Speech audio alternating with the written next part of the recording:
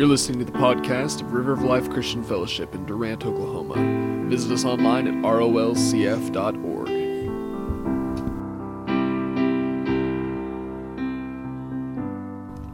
All right. Thank you, Father.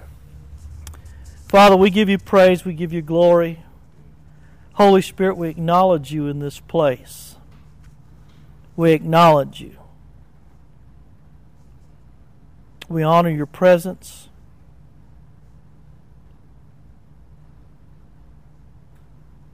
Holy Spirit, you're the great teacher. I ask that you teach us. Open the eyes of our understanding. We acknowledge your word. We acknowledge your presence. Thank you, Father. Everybody just take a real deep breath. Fill all your lungs. Hold it just for a fraction of a second and just release it nice and slowly. Thank you, Father. Everybody just say thank you. Thank you. Amen. All right.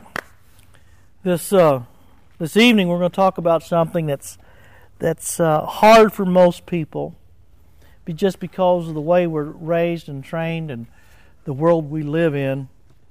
But most of us really don't know what it's like to experience somebody without doing.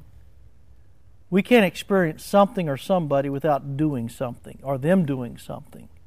We feel we've got to be doing something to experience something, saying something to experience something. I thought it was usually the air conditioners are always running in this building.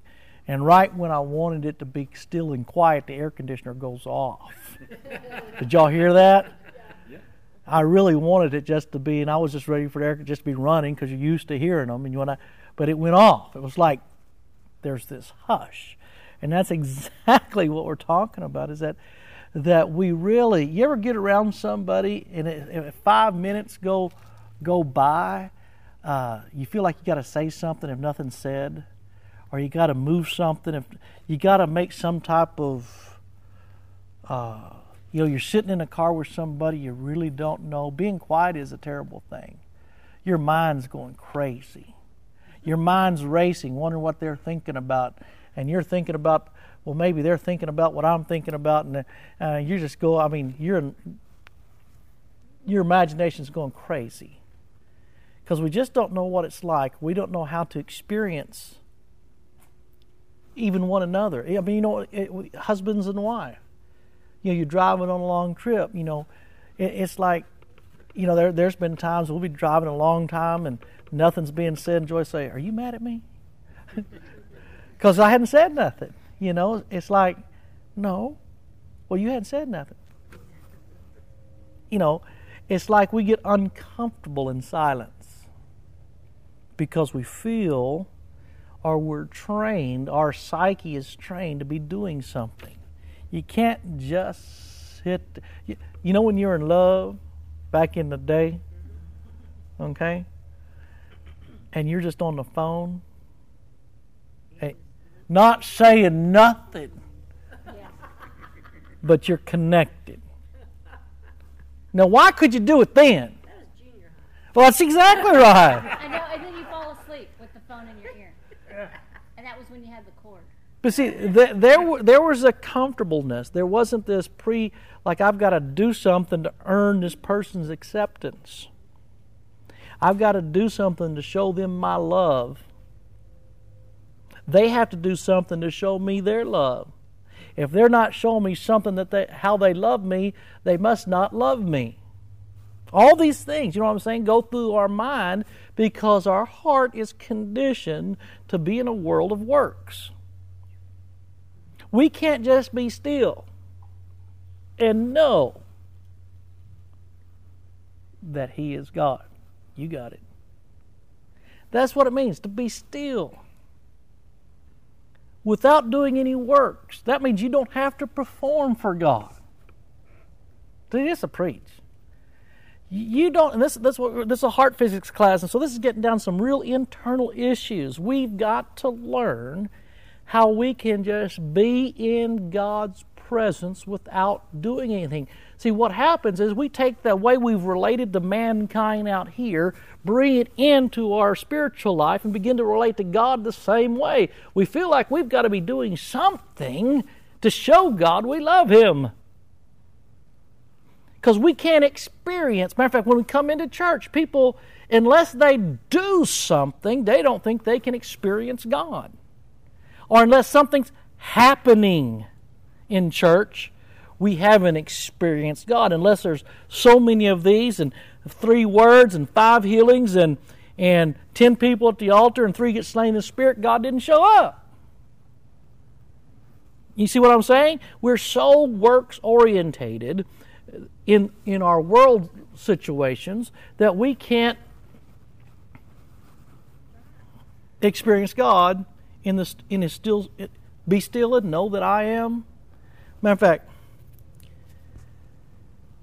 that word "know" we're going to talk about in a second. But just to be still, that means we don't have to. We shouldn't have to always be doing. Can anybody think of a New Testament story about 2 people that had, or someone that was wrapped up in doing works? Mary and Martha. Mary and Martha. Jesus was in the house, and Martha was about, and the Scripture says, I think it's in Mark 11:28. Someone look it up real quick. Look up Mark first. Luke. Excuse me, Luke. Luke 11. Did I say Mark? I meant Luke. Anybody got it? Just read it real quick. I don't have it. I should have. He said, more than that, blessed are those who do the word of God and keep it. Is that the Mary and Martha story? Luke 11:28.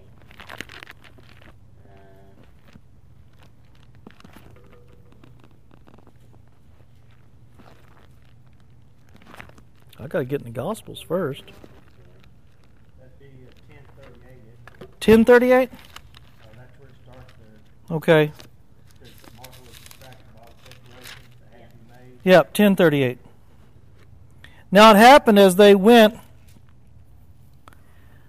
that they had entered a certain village, and a certain woman named Martha welcomed him into her house. And she said, she had a sister called Mary, who also sat at Jesus' feet and heard his word. But Martha was distracted. Hear that? What was she distracted? She was distracted. She wasn't focused. She was supposed to be looking at something, and something else got her attention. Okay? And she was distracted with much serving. So the work got in her way of her vision. What needed to be done, or the doing that she was raised in, the training, the cycle, she was a natural servant. There's nothing wrong with being a servant, is it? I thought we were called to serve. She was just being a servant. No, it's not about being a servant. It's not about serving. It's about doing what is needful. In this case right here, what was needful was not to relate to Jesus in a doing atmosphere, but to be able to be in His presence and do nothing. Question.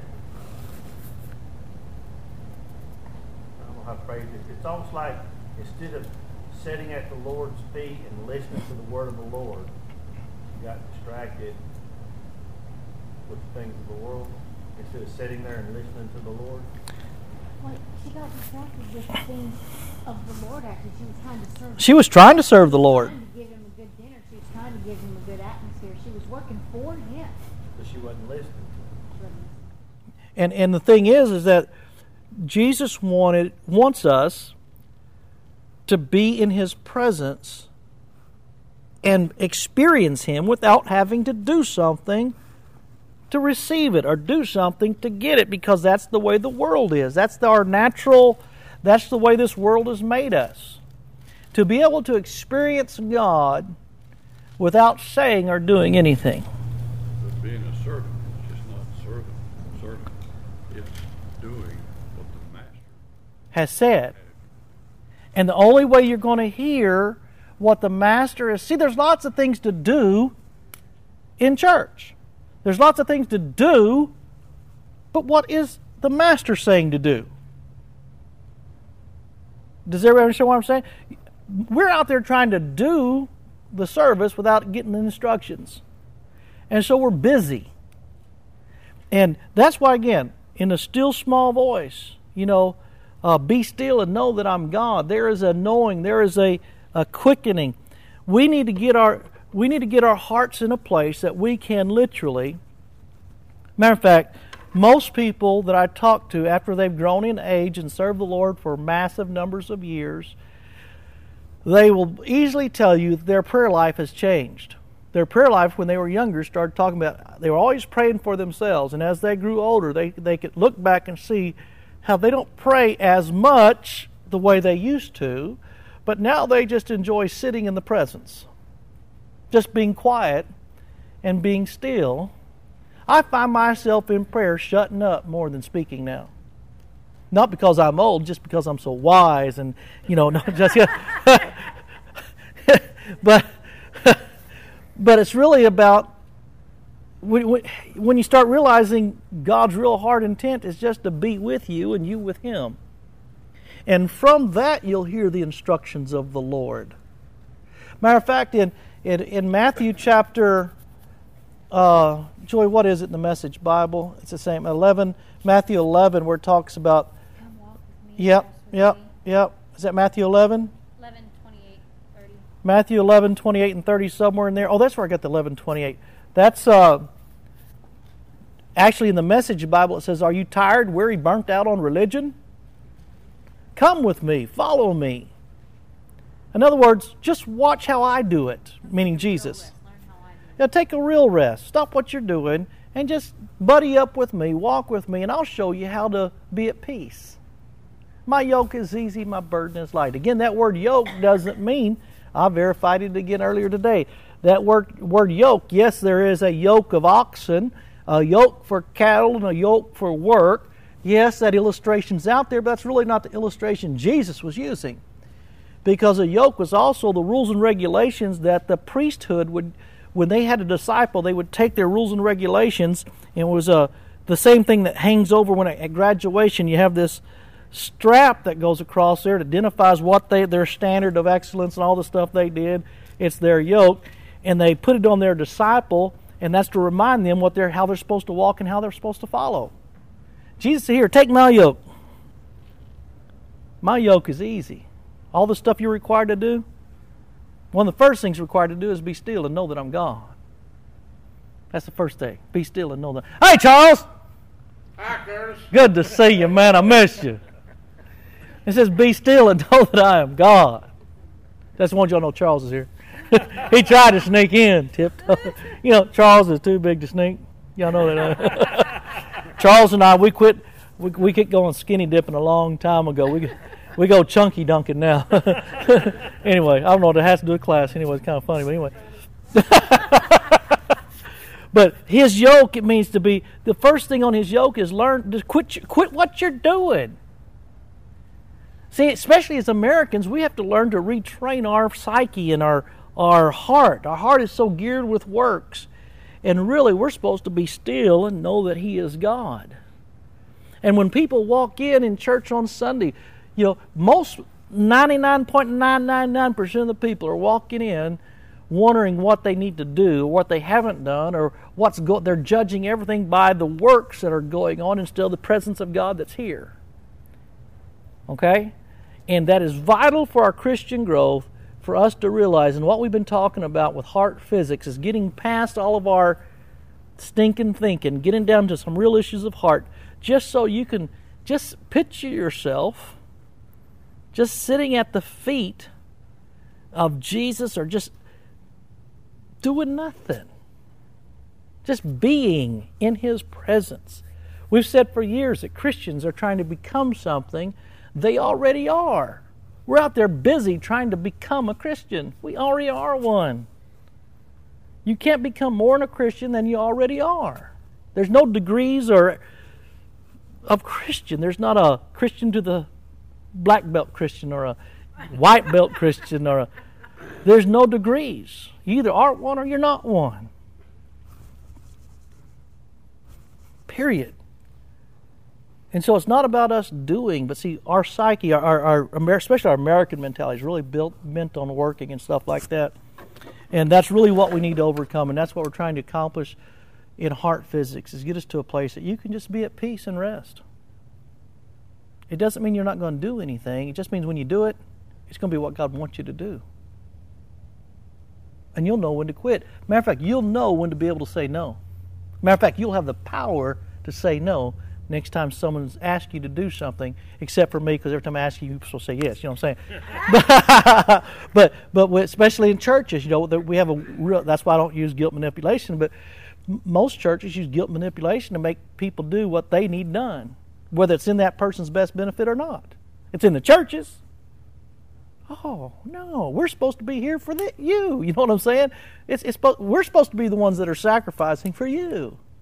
So you can be peace and be still and just know that He's God. Right, you just said it. Peace be still. Peace be still. All right.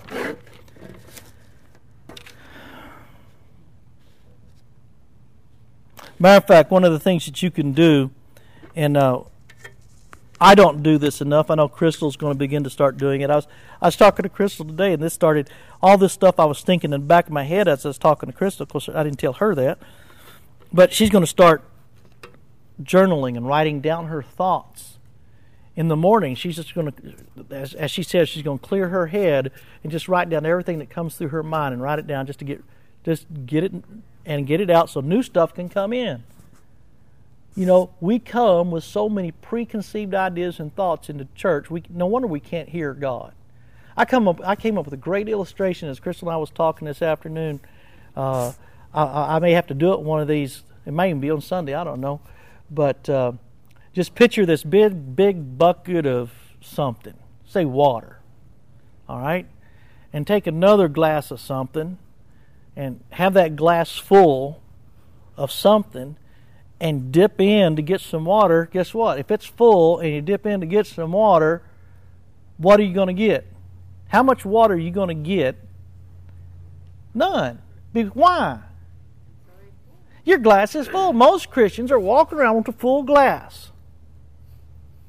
And they're wanting more. You can't contain it. You need to get rid of some of the stuff you got.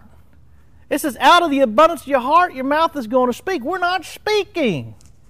So our heart's full of whatever's in there, and we can't get any more in there because it's full of junk. We get rid of it or get it out or use what you've been given. Have so much love in your life that you're giving it away so you can get more. We got a garage full of stuff in boxes. As long as you got 2 real nice lazy boy chairs, this is just a way to... God's not going to give you another one. You give one away, you got room for another one. You see what I'm saying? Some of us are sitting there with all we need. Well, guess what? That's all you're going to get, unless you give it away. We gotta learn to open up.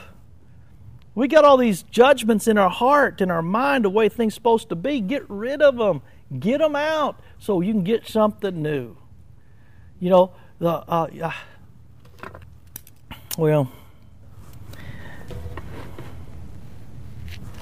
mentality is, what if we need it?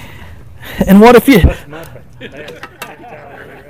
What if I need I'm glad you brought that up because I'm not... I go there. Yeah, you do. Oh, Don't want to get rid of it just yet. I might need it later. yeah. So guess My what? wardrobe has skinny clothes. And other clothes, just in case you go either way. You. I'm not on that deal. I inherited Exactly. But listen, by the time you're skinny, every time you're this over, it's going to be out of style anyway. So just believe God for some new ones. Yeah, but style comes back later. Yeah, and we got boxes to prove it. Yeah. Gosh. I know. And my husband would say amen to this all over the place and say, why don't you listen to yourself? But that whole thing is a fear mentality, a fear of loss, a fear of I won't be able to get it again. A lack of... And yeah, fear of lack. When Curtis's favorite, if we understood that the Lord is our shepherd, we'll never want. I can't throw away shoes. I I know. have shoes every day. Because in World War II, you got a coupon. You had to have a coupon or a stamp to get a pair of shoes. And Mother would say, put this pair back because the next pair you got may not last as long and you may have to... Okay, I'm going to go ahead and step out on a limb here. I understand. I have way too much stuff because I can't throw away either. I'm going to step out on a limb, and this is even recorded. Unless I shut it off. Okay. Are you going to solve that? I'm going to challenge everybody in here. Gene, I heard this when you were speaking. Best thing you can do for yourself to begin in the process of believing God for the future. See, if you're keeping something for the future, you're not trusting God for it. Get rid of some of those shoes. It'll be the hardest thing you've probably done. And you probably won't believe the withdrawal that you'll have doing it. Like, Gene, bags of shoes. there's people that need them now. Mm-hmm. They come to my food pantry. And I think about it. I need to bring those shoes up here. And get them. Can anybody hear what God's saying to Gene? But not just to Gene. Jane, you need to get in that still small voice. I'm not going to say quit cooking, but get that still small voice. It's going to get louder because I know now. It won't be God speaking. It's not just to Gene. And I think each and every one of us need to find something in our life that we've been holding on to for the future and realize that you're not trusting God for the future as long as you hang on to it. You're limiting God to what you already have. So if I hide my ears, then I'm not responsible. Right? No, you just heard it and you live with me. And see, that includes my fishing tackle.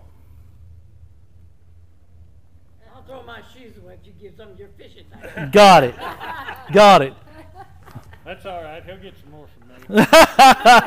See, Ed's going to give me his, I'm going to give him mine, and we'll go fishing together with each other and use our stuff. No, just kidding. Use our stuff. Y'all have made a secret pact. But I think, see, where's Sandra at? With the babies. She's with the babies. We got some babies back there. In the nursery? Want me to tell her to come out? Go replace her real quick. You want me to? Whatever, just real quick. Y'all need to hear this. Oh, yeah. I heard it. Y'all need to hear this. It would be an excuse where she doesn't have to hear anymore. Yeah, she is trying to get out of here. Thank you, Crystal. No, I'll go. May I give another illustration too? Well, you sure can. Give us another illustration. My wife's brother, his son was a multimillionaire. And he came in, her brother came in to me one day and said, God would give us all of our needs, not all of our wants. And I looked at him and I said, brother, if Eddie, is well-to-do, well, both of them are well-to-do now. I said, if Eddie's children wanted something and they were being obedient to him, don't you think he'd give it to them, whether they really needed it or not? And if Eddie, by God's standards, is carnal and not near as willing to give as God is, shouldn't we expect God to give us the abundant blessings too? Mm-hmm. I think we put as long as we're walking with God, then the Word says that He'll put His desires in our heart for us to desire, and then He'll fulfill them. Right. They'll be His desires. Yeah. So if we're getting His desires put in our heart for us to want, Mm-hmm. and we dismiss them as, well, that's just a woman. Yeah, but that's if the case, because I believe what happens, a lot of times people, I believe God's desires are going to be made manifest to the level and the degree that God's Word washes our heart. The more the Word makes our heart clean and it gets renewed, the more we're going to understand what God's desires are. First of all, God's desire that He gives us is going to be for His Word. And then as His Word comes in, and as we desire and we start receiving the Word, and I don't mean coming to church, I just mean as we start coming to church, hearing the Word, desiring the Word, and I wish Sandra, get in there! Hey! She's right there. Get in there! It's just a perfect story of what we're talking about that she shared with me today. You know, it's like, I'll let her tell it, but once you start hearing the Word, operating in the Word, applying the Word, other things, then there's a cycle begins to grow. I need you to share what you were sharing this afternoon when you came up here to the church. He wants us to throw our shoes away, and I just thought No. No, that was for our Jesus. No, what we're talking about is applying the Word. It's one thing to hear it. It's another thing to go ahead. Let's share. Well, I've just Practice for Sunday now. what I was saying earlier when we prayed or before we prayed for dinner. I had this big audit thing coming up, you know, and so I went to bed and I said my prayers and I thought, okay, God, in the morning, I need to be wide awake. I'm a horrible morning person. I don't do mornings very well. So right now you're preparing in the evening for the next day, Yes. like we've talked about, Yes. and like the Word talks about. Listen to this. So I said, I need to be wide awake. I need to have a good frame of mind, not afraid. Just, you know, go forth and, you know, do this. and I just thanked Him for what He had already done as far as the fear and that. And Now she's going to bed thinking about this now. Okay. next morning, I had my alarm set for 6:30. I woke up at 6 o'clock, wide awake, and I thought, oh, I've got 30 more minutes. And I thought, no, I don't. I'm getting up. I got up, started in the kitchen, and out loud, I said, "Good morning, Jesus." Come on.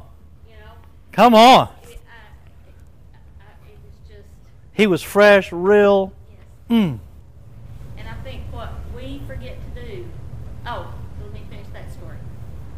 So I went to work, showered, did my hair, went to work. We are recommended for our certification of ISO 9000. Right. Thank you, That was Lord. definitely answered prayer. But I think where most people fail, and I'm as guilty as the next person, when it has been fulfilled and you prayed about it, we think, oh good, it happened. We gotta thank Him. Keep thinking about thanking Him for it. We have got to thank Him because, but so many people, oh well, good, it happened, so that's good. Mm-hmm. And just got to apply the Word for what the Word says. The Word says to start your night about thinking about tomorrow. Let the Holy Ghost prepare you. I don't know when the last time it was I woke up with an alarm clock. Usually I can tell myself I need to be up at 4:30. And I'll get up somewhere before 4:30. And you can train, you can just be you can be that sensitive. That's why God has me snoring. That's why God has you snore and wake me up. That's right. Ever since that, I always, now that's how Yes. I go to bed. And Crystal's learning that. Crystal was sharing with me today, too, how she's learning that, if she plans her day ahead the night before, she is far better prepared for that day than if she just woke up and then tried to figure out what to do. And she's learning this on her own. I mean, she's hearing it in here, but she's reading some other books from other authors and stuff, just biography type stuff, and she's learning. She's hearing what we've shared in here in some of how they're very successful people, successful authors, because they were able to clear their thoughts in the morning, because that's where their creativity takes place, is in the morning. And so she's starting to see the parallel between some of the things, what the Word's saying, and successful people. Being in tune with your creative side. Once you start your day, it starts getting cluttered real quick. But that morning, the most important time for us to meet with God is in the morning. In the morning. It's not a religious thing that you got to spend an hour. I was told if you didn't spend an hour every day, you can't be blessed by God. I was blessed by God by Calvary. By Jesus' obedience. Now, if I pray, I'm going to be more sensitive to where those blessings, how to get in line with those blessings. I have a friend of mine that says this. He says people have asked him for years, how much time do you spend praying? He says, I spend as much time as I need to for the next day. You could pray anywhere, anytime. Yep. But he sits there, as God prepare me for the next day, and if his day's busy, he'll pray until he's done praying for the next day. And if his day's not that, he doesn't have a set amount of time and done, I'm out of here. It's more just in the presence of God all the time. As CEO of our company, I got up every morning at 4:45. It's almost automatic. And God and I had coffee together. And I found it was important that I sit still before the Lord. But then the other issue was every time my phone would ring in my office, I would always voice a prayer. Father, be with this call and give me wisdom. Wow. And Instead of after the call. Not after the call, I need the wisdom what God had given me. Yes. Thank you, Frank. But it all started at 4:45 in the morning. I remember the first time I ever experienced the presence of God. It had nothing. When I got saved, it was 8 years old in the Highland Heights Baptist Church. I remember following my big brother to the altar because he did it. The message came forward, and I felt I needed to do it. And I went up, being a Baptist, did my thing. And I believe that I was saved at that moment. I did not experience a living, breathing presence of God until I was 17, camping in the woods by myself early in the morning while I was cooking breakfast. And it was just so, I didn't do anything to get it. It was just there. I prayed, did the good old Baptist thing, was thanking God for the food, just like a Baptist does, it's like, because I was trained to do it as a kid. And in that prayer, I got such the presence of God came on me. The Price of Right. Anybody remember when the Price of Right show just came out? Oh, yeah. It's back in the day, you know what I'm saying? I was so giggly. I'm 17 years old. I'm macho. You don't get giggly. I was so giggly, I couldn't hold it. I said, come on down! That's all I knew what to say. It was that real. And I asked him how he wanted his eggs. Literally asked God how he wanted his eggs. Out loud. Because his presence was that real. Saw my first miracle that morning. Not going to go into the whole story, but it was just that real by doing nothing. When you realize that it's not on what we do. And we need to learn that we can just be still. And we get so trapped in the doings. And just like I was using the analogy, to be able to sit in a car with somebody and just drive and not say a word and just enjoy their presence. Or sit by the fire with a cup of coffee and 2 cups of coffee, enjoy sitting back and just drinking coffee, gazing off into the fire, and me gazing off the fire thinking about joy. Sorry about that, honey. But, and just enjoying the presence of somebody, just being in their presence without doing something to earn it or scared you're going to lose it. Oh, that's all. That's where we really need to get back to in our Christian walk. That is such a freeing and such a To know you have that kind of relationship that you can just,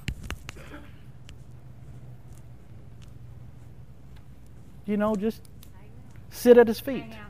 As it said with Mary and Martha, Jesus told Martha, there's one thing that's needful, and what Mary's doing will not be taken away from her, is what His response was. She's got it.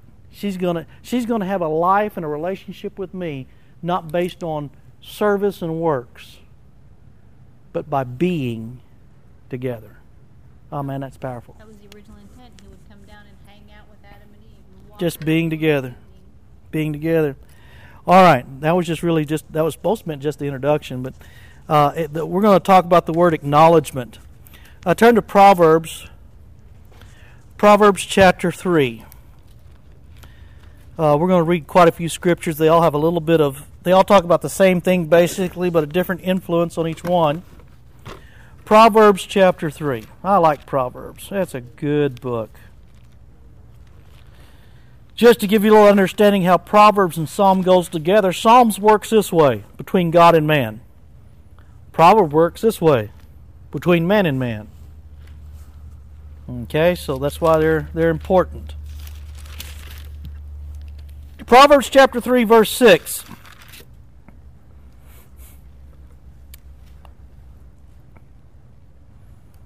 In all your ways acknowledge. Everybody say the word acknowledge. In all your ways acknowledge Him, and He shall direct your path. First of all, for God to direct your path, you have to acknowledge. Not that He's not trying to direct your path. He's trying to direct your path all the time. The key here is that you acknowledge God. Okay? Acknowledge means that it's more than it's a step before honor. Acknowledge, the word acknowledge literally in the Hebrew is the same word, and we've talked about it before, as the word know, acknowledge. The word know is in acknowledge. You look it up, it says, in any of your books, it says Tayada. It says, I got to put my glasses back on, I'm sorry. It says, in all your ways, yada Him, or acknowledge Him.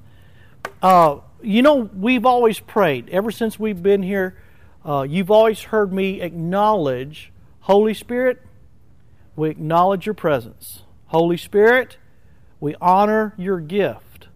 Holy Spirit, or Jesus, we honor or acknowledge your presence. Here's a basic principle of life. You will not receive from anything or anyone that you don't acknowledge. Someone that you don't honor is trying to speak to you, and what do you say? Talk to the hand. Yeah. I saw that analogy when I was getting ready for this. Speak to the hand, because I ain't going to listen to you. You stop and think about it. The people that you turn off, you don't have to turn them off if you never even acknowledge their presence. It's so important that you personalize it. And this is one of the scriptures that Jay and I have used as we spoke all over the country to business people. And we read it as in all your business. Mm-hmm. In all your ways, yes. In all your ways. Just like every phone call that he got, he stopped and acknowledged the presence of God. Why? Because when you acknowledging something or someone is the first step to receiving its impact in your life. If you acknowledge a negative, if you acknowledge a symptom, it's the first step of bringing it into your life. Acknowledging there's nothing wrong with acknowledging. It's what you're acknowledging and what you're not acknowledging. The reason people don't feel the presence of God, is first and foremost because they don't acknowledge the presence of God. Well, the Word just doesn't seem to be working in my life, or I'm not experiencing God like I used to, or something like that. It all goes back to acknowledging. I love what Psalms 34 says, "Oh, magnify the Lord with me. Let us exalt His name together." It starts off in verse 1, says, "I'll bless the Lord at all times. His praise shall continually be in my mouth. The humble shall hear it and be glad. Oh, magnify the Lord with me. Let's exalt the name." See what's happening? He's acknowledging the presence of God. There's something that happens when you just begin to acknowledge the Holy Spirit in all your ways. Now, it can start with some of your ways. I hope it gets to the point where it's all your ways. But, and see, that's just a scripture we just throw out there and we just say it, but we're not listening to what it's...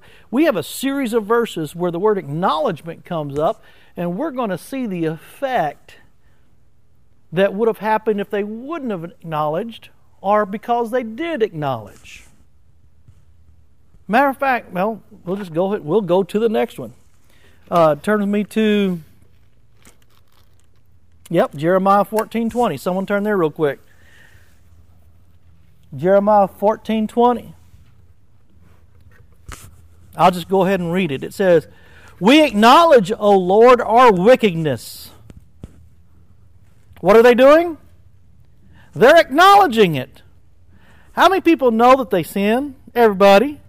But they're acknowledging, they're bringing it up. They're saying, okay, we're recognizing the fact that we have sinned. We acknowledge it. In other words, they're not hiding it. We acknowledge. Now look what happens because we acknowledge, O Lord, our wickedness and the iniquity of our fathers. For we have sinned against you. See, they had already sinned, but now what do? They acknowledge it. Now God can do it. Now something can happen. Matter of fact, I've shared this. I don't mean to keep repeating stories, but some stories just need to be repeated. Jonah in the belly of the whale. The scripture says he was in the moorings of the earth. Everybody heard me share this, right? He's in the moorings of the earth. His prayer is, how bad things are, how bad. And at the end of him whining and complaining, what's he do? He remembers his God. And remembering is a type and a fashion of acknowledging. In the midst of my circumstance, I acknowledge the presence of God. And he came out of the well.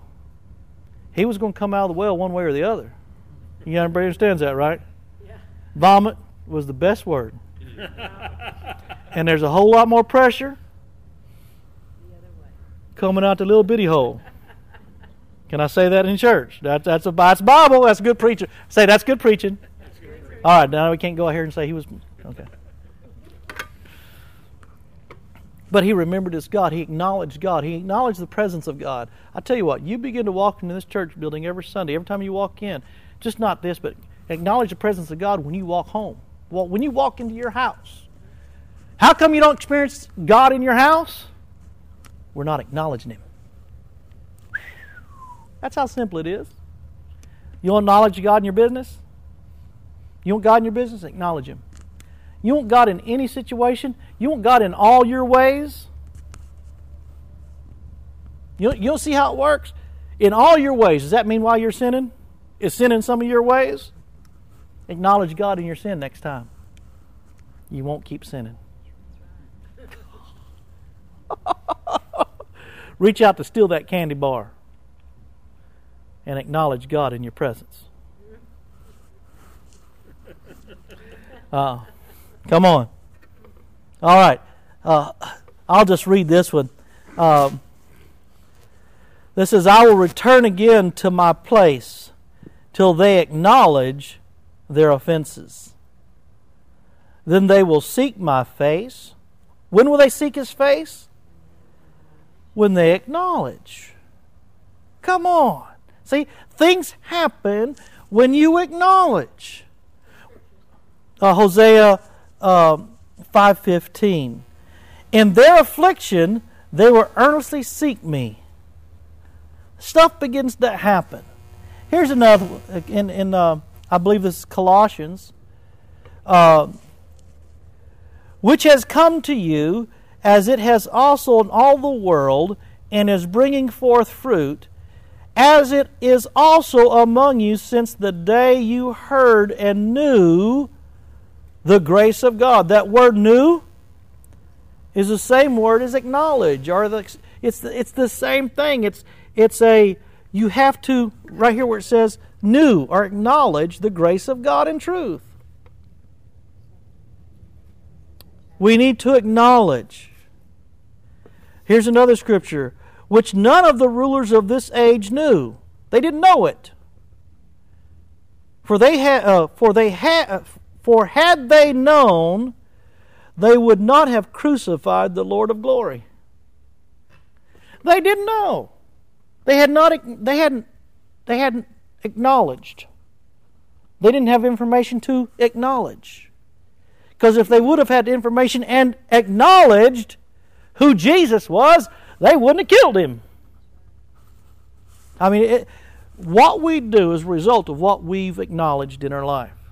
I tell you what, I have said for years, and I'll say it again, I can stand in the middle of a coven of witches, and they can take all the samples of hair they want to, put my picture on them. I don't care what kind of candles they use or what kind of stars they draw on the ground, whether it has goats' heads or any other kind of stuff. I'm not going to even acknowledge they have anything. They ain't got nothing. All authority has been given unto Jesus. They have none. They don't have no. They can't put a curse on some. You can only put a curse on somebody that will acknowledge the curse is real. That's right. A curse will only go to a person where there's a home for it. Guess what? The word will only work in a person where there's a home for it.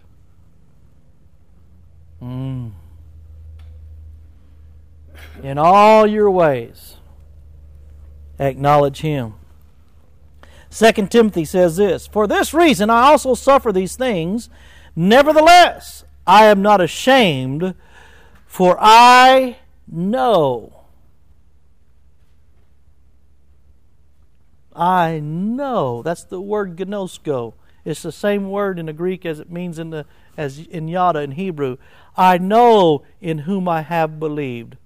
And I am persuaded. See, him knowing or acknowledging God gave him a life of knowing God.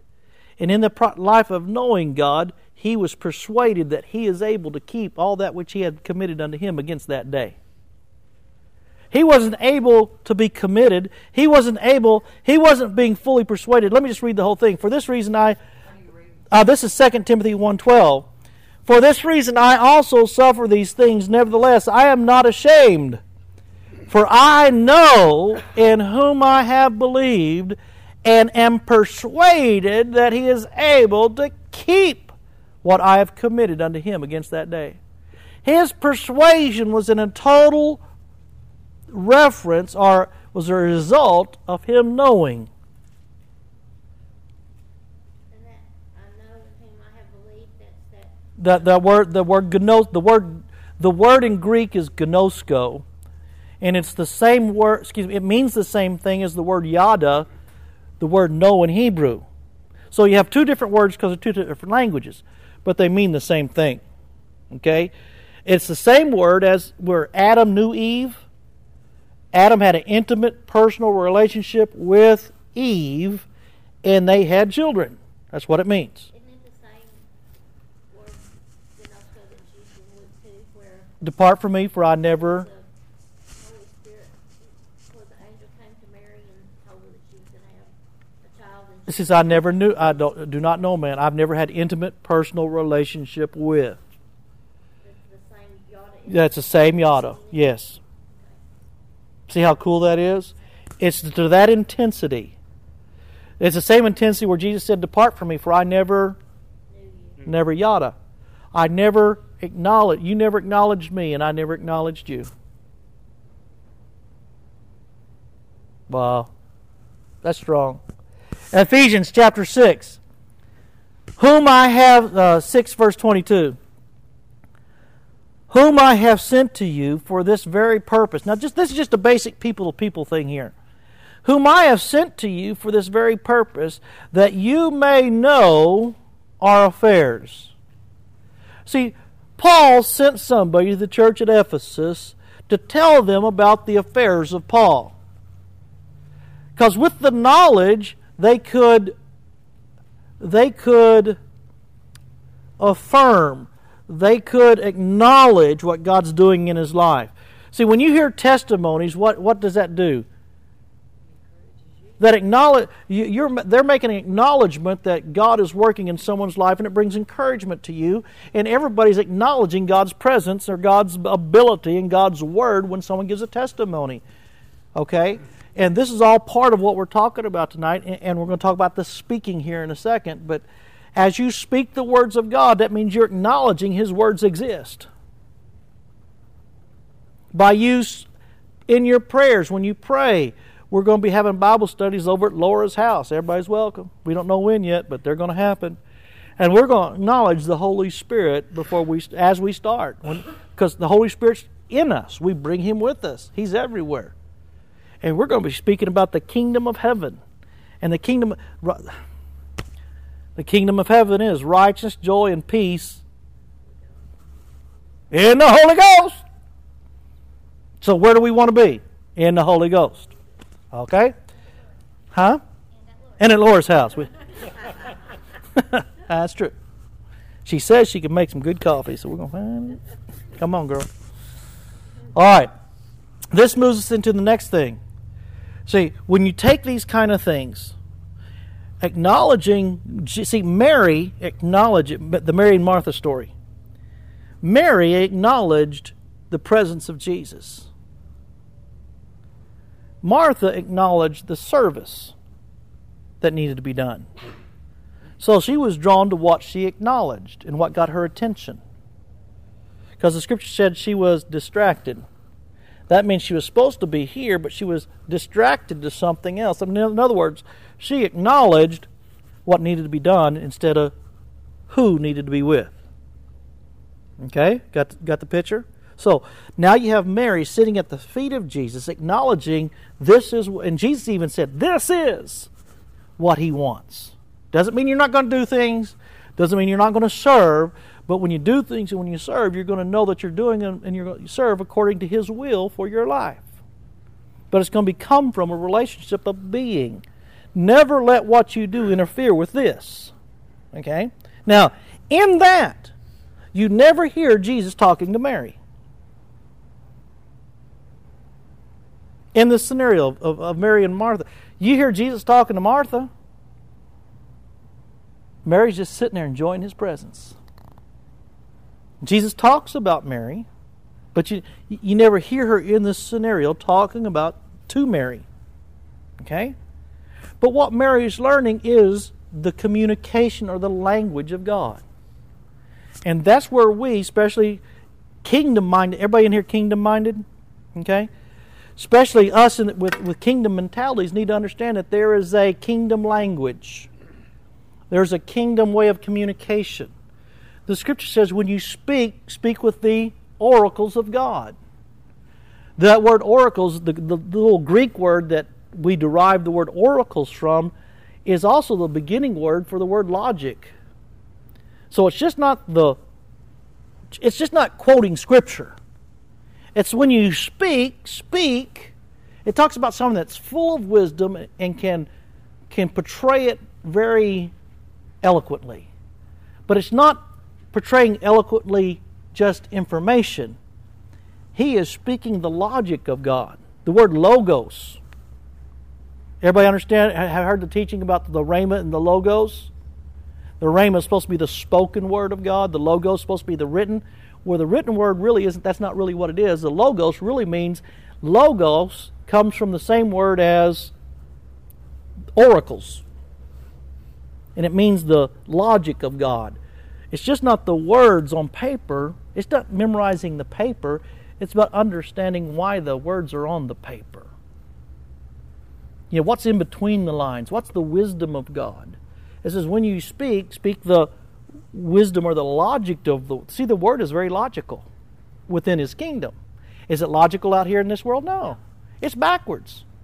And the world says keep everything you can keep and hold on to it and hoard it till the end, and you'll have more than anybody else. God's Word says give, and it shall be given. It's totally back. The kingdom principles are totally backwards. But see, what are we acknowledging in our life? What we know from the world or what we know from the Word? Because you will get what you acknowledge. If you don't acknowledge the Word, you won't get it. You can come to church for 30 years. Listen to sermons all your life. But if you don't acknowledge it and do it, now she's learning. She's learning that the more she just applies what the Word says, the more she's going to experience in her life. God's no respecter of persons. We can all experience His Word the same if we would just all acknowledge it the same. We have a tendency to read the Word from history, but not from current events. Yeah, our history. Our history is the problem. It's not about your history. It's about God's future. I mean, that's where it needs to be. You know, Abraham, the father of our faith, didn't do what he did because of his past. He did because of his future. He didn't do it for his... See, I tell you what, if you can ever get your life to look beyond your present, most of us just are believing God for enough to pay our bills. Well, that's the problem. We're just believing God for enough to pay our bills. Start believing enough to set an inheritance aside so our children's bills can be paid. Amen. See the difference? It's all believing God. It's no harder to believe for your bills to be paid than your children's bills to be paid. I really want to leave an inheritance for my children. A financial one. I always wanted to be my children's bank. Well, I'm their bank. I'm just not drawing any interest. We're working on that, girl. Come on now. We'll get out some forms on you. No, just kidding. You know, why can't a family be their own insurance? You know, instead of paying in all the money to the insurance. Not that I don't get insurance, bro. You know what I'm saying? But I'm just saying, just to be able to insure your own family. You know, you got 100 people in your family. Everybody paying the dividends into the family insurance fund every month instead of paying it to someone else. I guarantee you, within 100 people, people paying their regular, there's going to be enough to take care of the stuff that goes on in the family. Oops. That's a new way of living. But you got to have vision for it. You got to have a plan. You got to have purpose. And you can believe God for that. So, all right. Let's go on. So, basically what was going on with Mary sitting at the feet of Jesus, she was communing. See, communing doesn't mean you have to be speaking. You just have to be in the presence. There's something that happens when you are able to sit in the presence of somebody and not say a thing. See, in the book of Revelations, everybody turn to Revelations chapter 3. We've read this before. We're going to read it again. There's so many of these scriptures that come up time and time again. That means you need to underline them because they're that important. If we keep talking about like Proverbs 4:20 through 24, you need to underline that in your Bible. Just memorize it. That way you don't have to turn your pages all the time. In Revelations chapter 3, he's talking to the church, the lukewarm church. He's not talking to unbelievers. He's not talking to people that need to be saved. He's not talking to anybody but people that are in the church. And he says, "Behold, I stand at the door and knock. If anyone hears my voice and opens the door, I will come into him and dine with him, and he with me." That is communion. In other words, there are people in the church that are lukewarm, and the reason they're lukewarm is because they're not communing with Jesus. And Jesus is knocking on the door of their heart saying, "I want to be in your presence. I just want to be with you and you with me." The scripture says, if you abide in me, right? And I abide in That's communion. Well, I'm saved. That's not what it's talking about. Abiding is a word that means life. It means energy. It's a transference. You know, if there's not sap running through the vines, the branches fall off. No fruit gets produced. When you're abiding, there's sap flowing between two people. There's something that's happening. There's energy. You don't have to be speaking. You don't have to be doing. But there's a relationship that has an intimate, personal. There's some yada going on. There's some gnosko. There's some intimate, personal relationship being built between you and Jesus. When you're abiding with Him and He's abiding with you. You know, when He's knocking on the door and you say, yes, come into my heart. He's not saying come into my head. He was already in their head. He wants to get in our heart. He wants to abide with us every day, all day, and any day. In all of our ways, we need to acknowledge Him. And I'm just saying, okay, God, this is yours, you can have it. No, God, walk with me, be with me. Guide my steps. You know, show me, lead me, guide me. The Holy Spirit, Jesus said the Holy Spirit came to be our comforter, our helper. The Scripture even says angels are sent to us to minister to the ones that inherit salvation. And that's us. Angels are sent on our behalf. We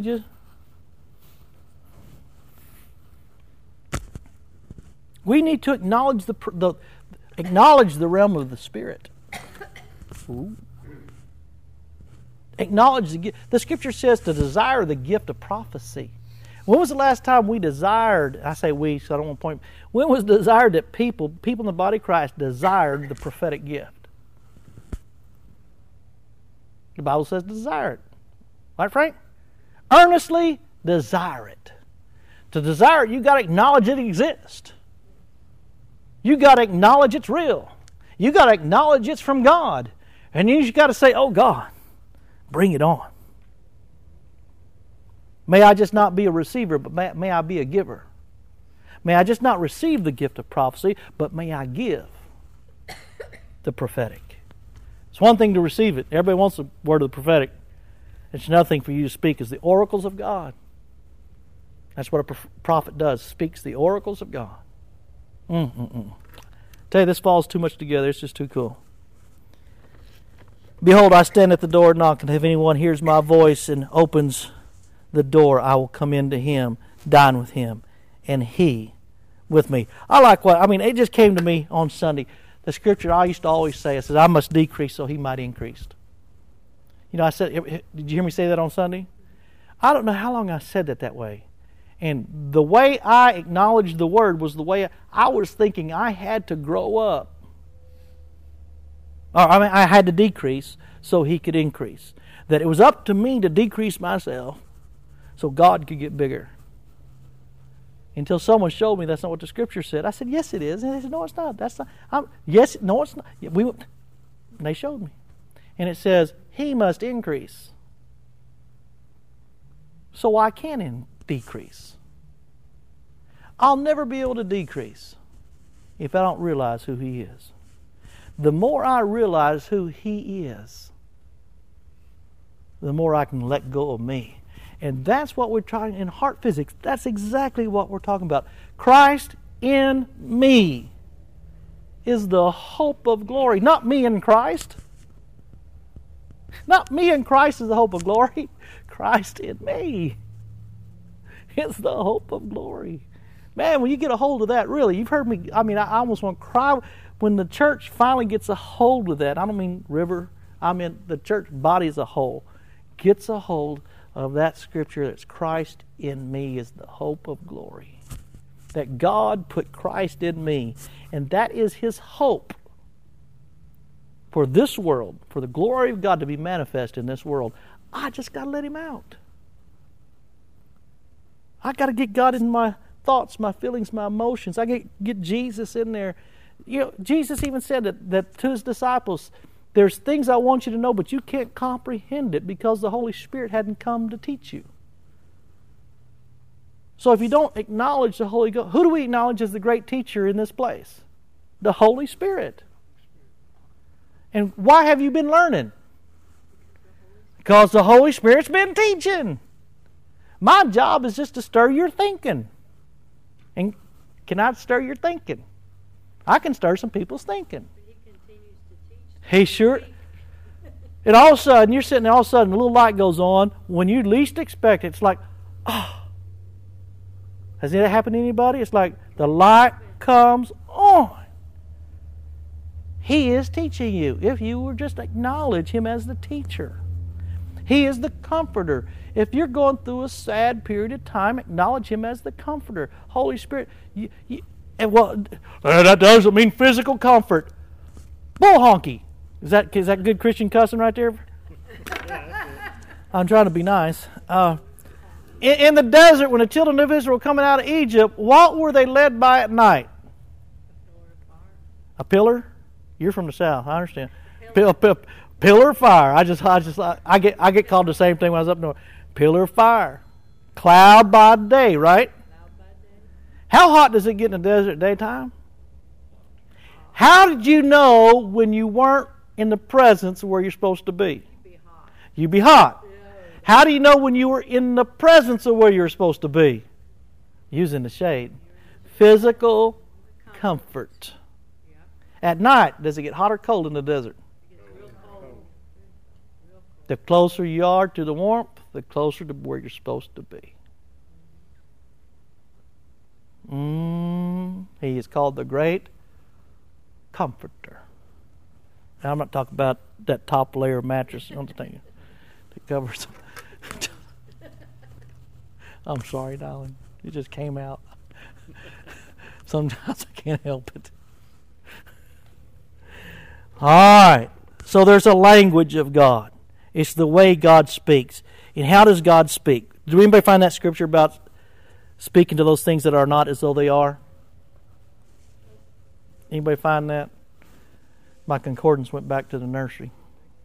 Everybody know the scripture I'm talking about? Yeah. The scripture says that faith speaks those things that are not as though they are. Faith does not speak to those things that are as they are not. That's lying. You understand the difference? The faith does not say the things that are not, that aren't that way. Faith says the way things are supposed to be and the way things are, despite what they're like. Okay? We speak the things that have already been accomplished. We speak the things that have already been established. The same way, if I walk over, point to that tree, and ask you, when was Jesus crucified? You're going to tell me He was crucified at Calvary, but He was slain when?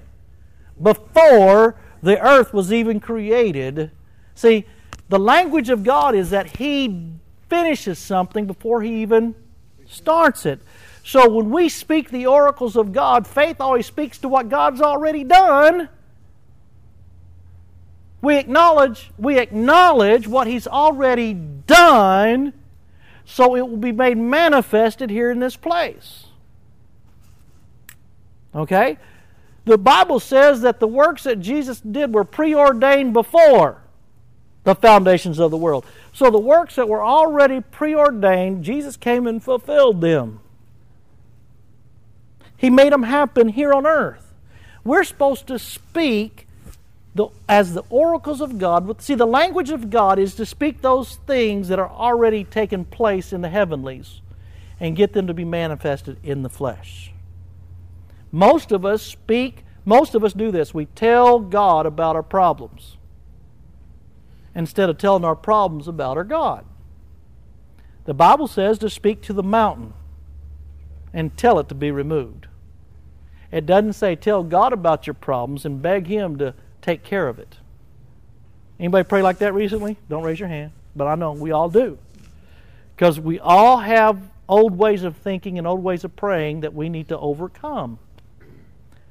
But unless you acknowledge the fact that you need to overcome them, you won't ever know that you need to overcome them.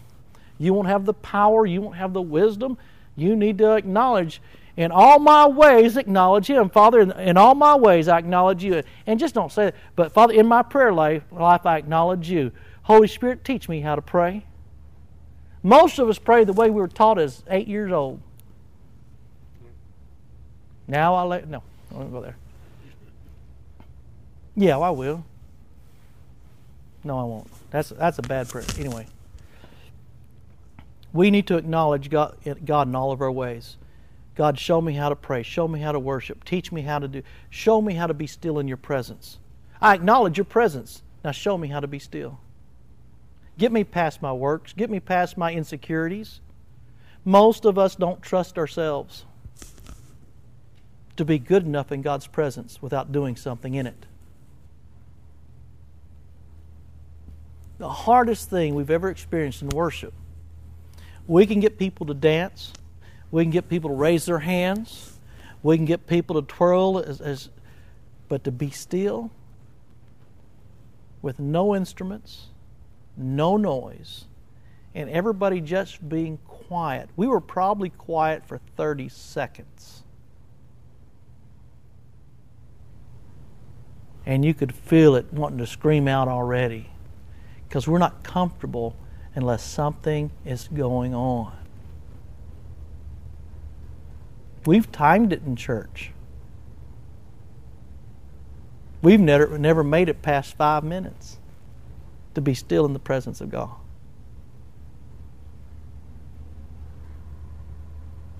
I tell you, it's a strange feeling to be still, not doing nothing. But that's a total surrender right there if you want total surrender. Redemption.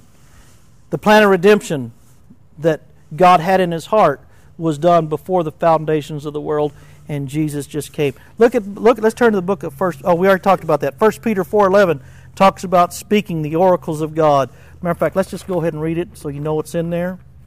1 Peter. Sometimes I assume that we all know everything. 1 Peter 4:11. It says this. Matter of fact, I'm going to read it. Start with verse 7. But the end of all things is at hand. Therefore, be serious and watchful in your prayers. And above all things, have fervent love for one another, for love will cover a multitude of sin, being hospitable. Well, listen to these gifts. What's it tell us to do?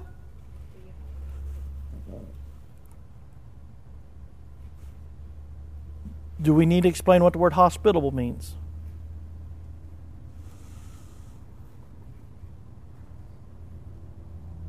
Being hospitable to one another without grumbling. Oh, they're coming over to my house? Oh, dang it. I want to spend the night in front of the TV. Did I just say that? No, that was Ed. Verse 10. As each one has received a gift, minister it to one another as good stewards of the manifold grace of God. If anyone speaks, let him speak as the oracles of God. If anyone ministers, let him do it as with the ability which God supplies. Grace is, when we respond to God's ability, we're responding to grace. We're becoming responsible. We're responding to His ability. Grace is God's ability and my inability. And so when we speak, we're not speaking our opinion. Don't give someone your opinion. Give them what the Word says. Give them the wisdom and the logic of the Word. Because your wisdom and your logic got you what you got. You understand? We don't have, see, an ambassador. Does everybody understand the concept of being an ambassador? An ambassador to some country, if I'm an American and I'm in France, I don't have the right to speak to anybody in the land of France my opinion. As long as I'm an ambassador, I can only speak what my country speaks. I can't give it, well, I think. An ambassador cannot say, well, I think. He says, my king or my country says this. He speaks with the oracles of the country he represents. We're ambassadors. The Scripture calls us ambassadors. We're not of this. We're foreigners in this land. We're ambassadors from the kingdom in this land, and we speak the oracles. We speak what God thinks. We speak His wisdom, His logic. His Scripture needs to come out of our mouth, not our opinion of it. His logic, His wisdom. Okay? And it goes on in James 2:12. Look what it says here. This is a good Scripture too. James 2:12. It says this. Oh. If you've never seen this Scripture, you need to underline it. I'm going to sell highlighters back in the bookstore when we get it going. So speak and so do. Anybody want to know what to do? Anybody want to know what to speak in life and what to do in life? Listen. So speak and so do as those who will be judged. Oh yeah, there it is. Yep, I got to speak according to, like I'm going to be judged. I got to speak, the things I got to do because I'm going to be judged. Listen what it says. So speak and so do as those who will be judged by the law of liberty. How many people want to be judged according to the law of liberty? Or would you rather be judged by the Ten Commandments? Which one? This says that there's a law of liberty. And it's telling us under the new covenant that we need to speak and do as if we're going to be judged according to the law of liberty. Oh, that's powerful right there. How are you supposed to speak? According to the law of liberty. You supposed to put people under the law? Nope, put them under liberty. That's powerful. If you don't get it, you will later.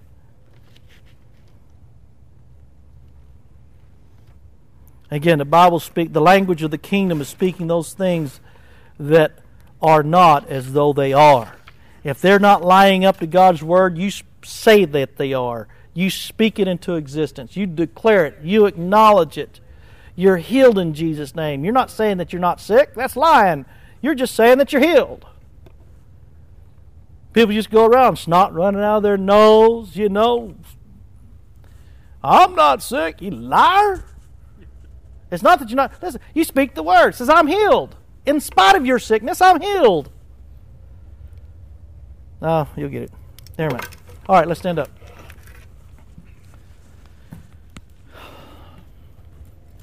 In your heart, there's a place called rest and peace.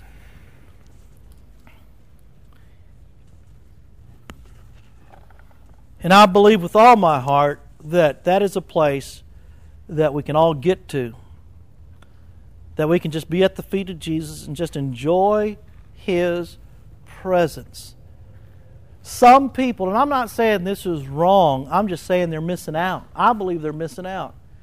Some people can't sit still and just meditate, contemplate, think.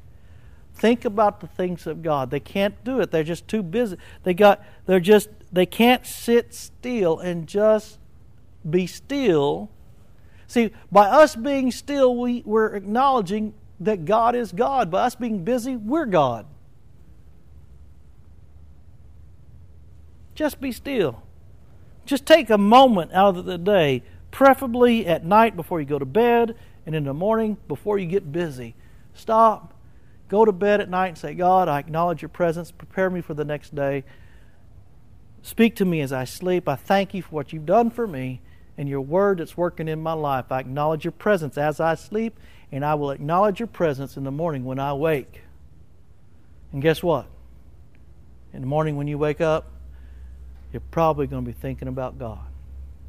Because you know what? He wants you to be thinking. He's just waiting for you to acknowledge Him. Father, we thank you for this opportunity. We really do. We thank you for this opportunity to talk about you in this place. To talk about your word, your wisdom, and your logic of your word. And how it is your heart, it is your passion to be a part of our everyday lives and all that we do. And so we acknowledge you in all our ways. Please, Holy Spirit, teach us. Begin a process of discipleship. Begin a process of relationship with you that we can really, really, really learn how to be at peace with you, to sit at your feet, not get caught up with all the doings around us, but sit at your feet knowing it's okay. That it is okay just to be here and be still with you. And learn the power of being in your presence, being one with you. That there's such a relationship that you desire that you just want to be with us. And we want to be with you. You're not trying to get us to cry out, Uncle. You're trying to get us to cry out, Father. Help us through this process, Holy Ghost. We submit it to you, and we're confident that you're working in us right now. And all God's people said, Amen.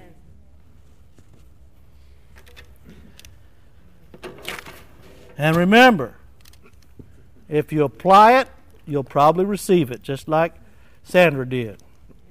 If you do it, you'll get it.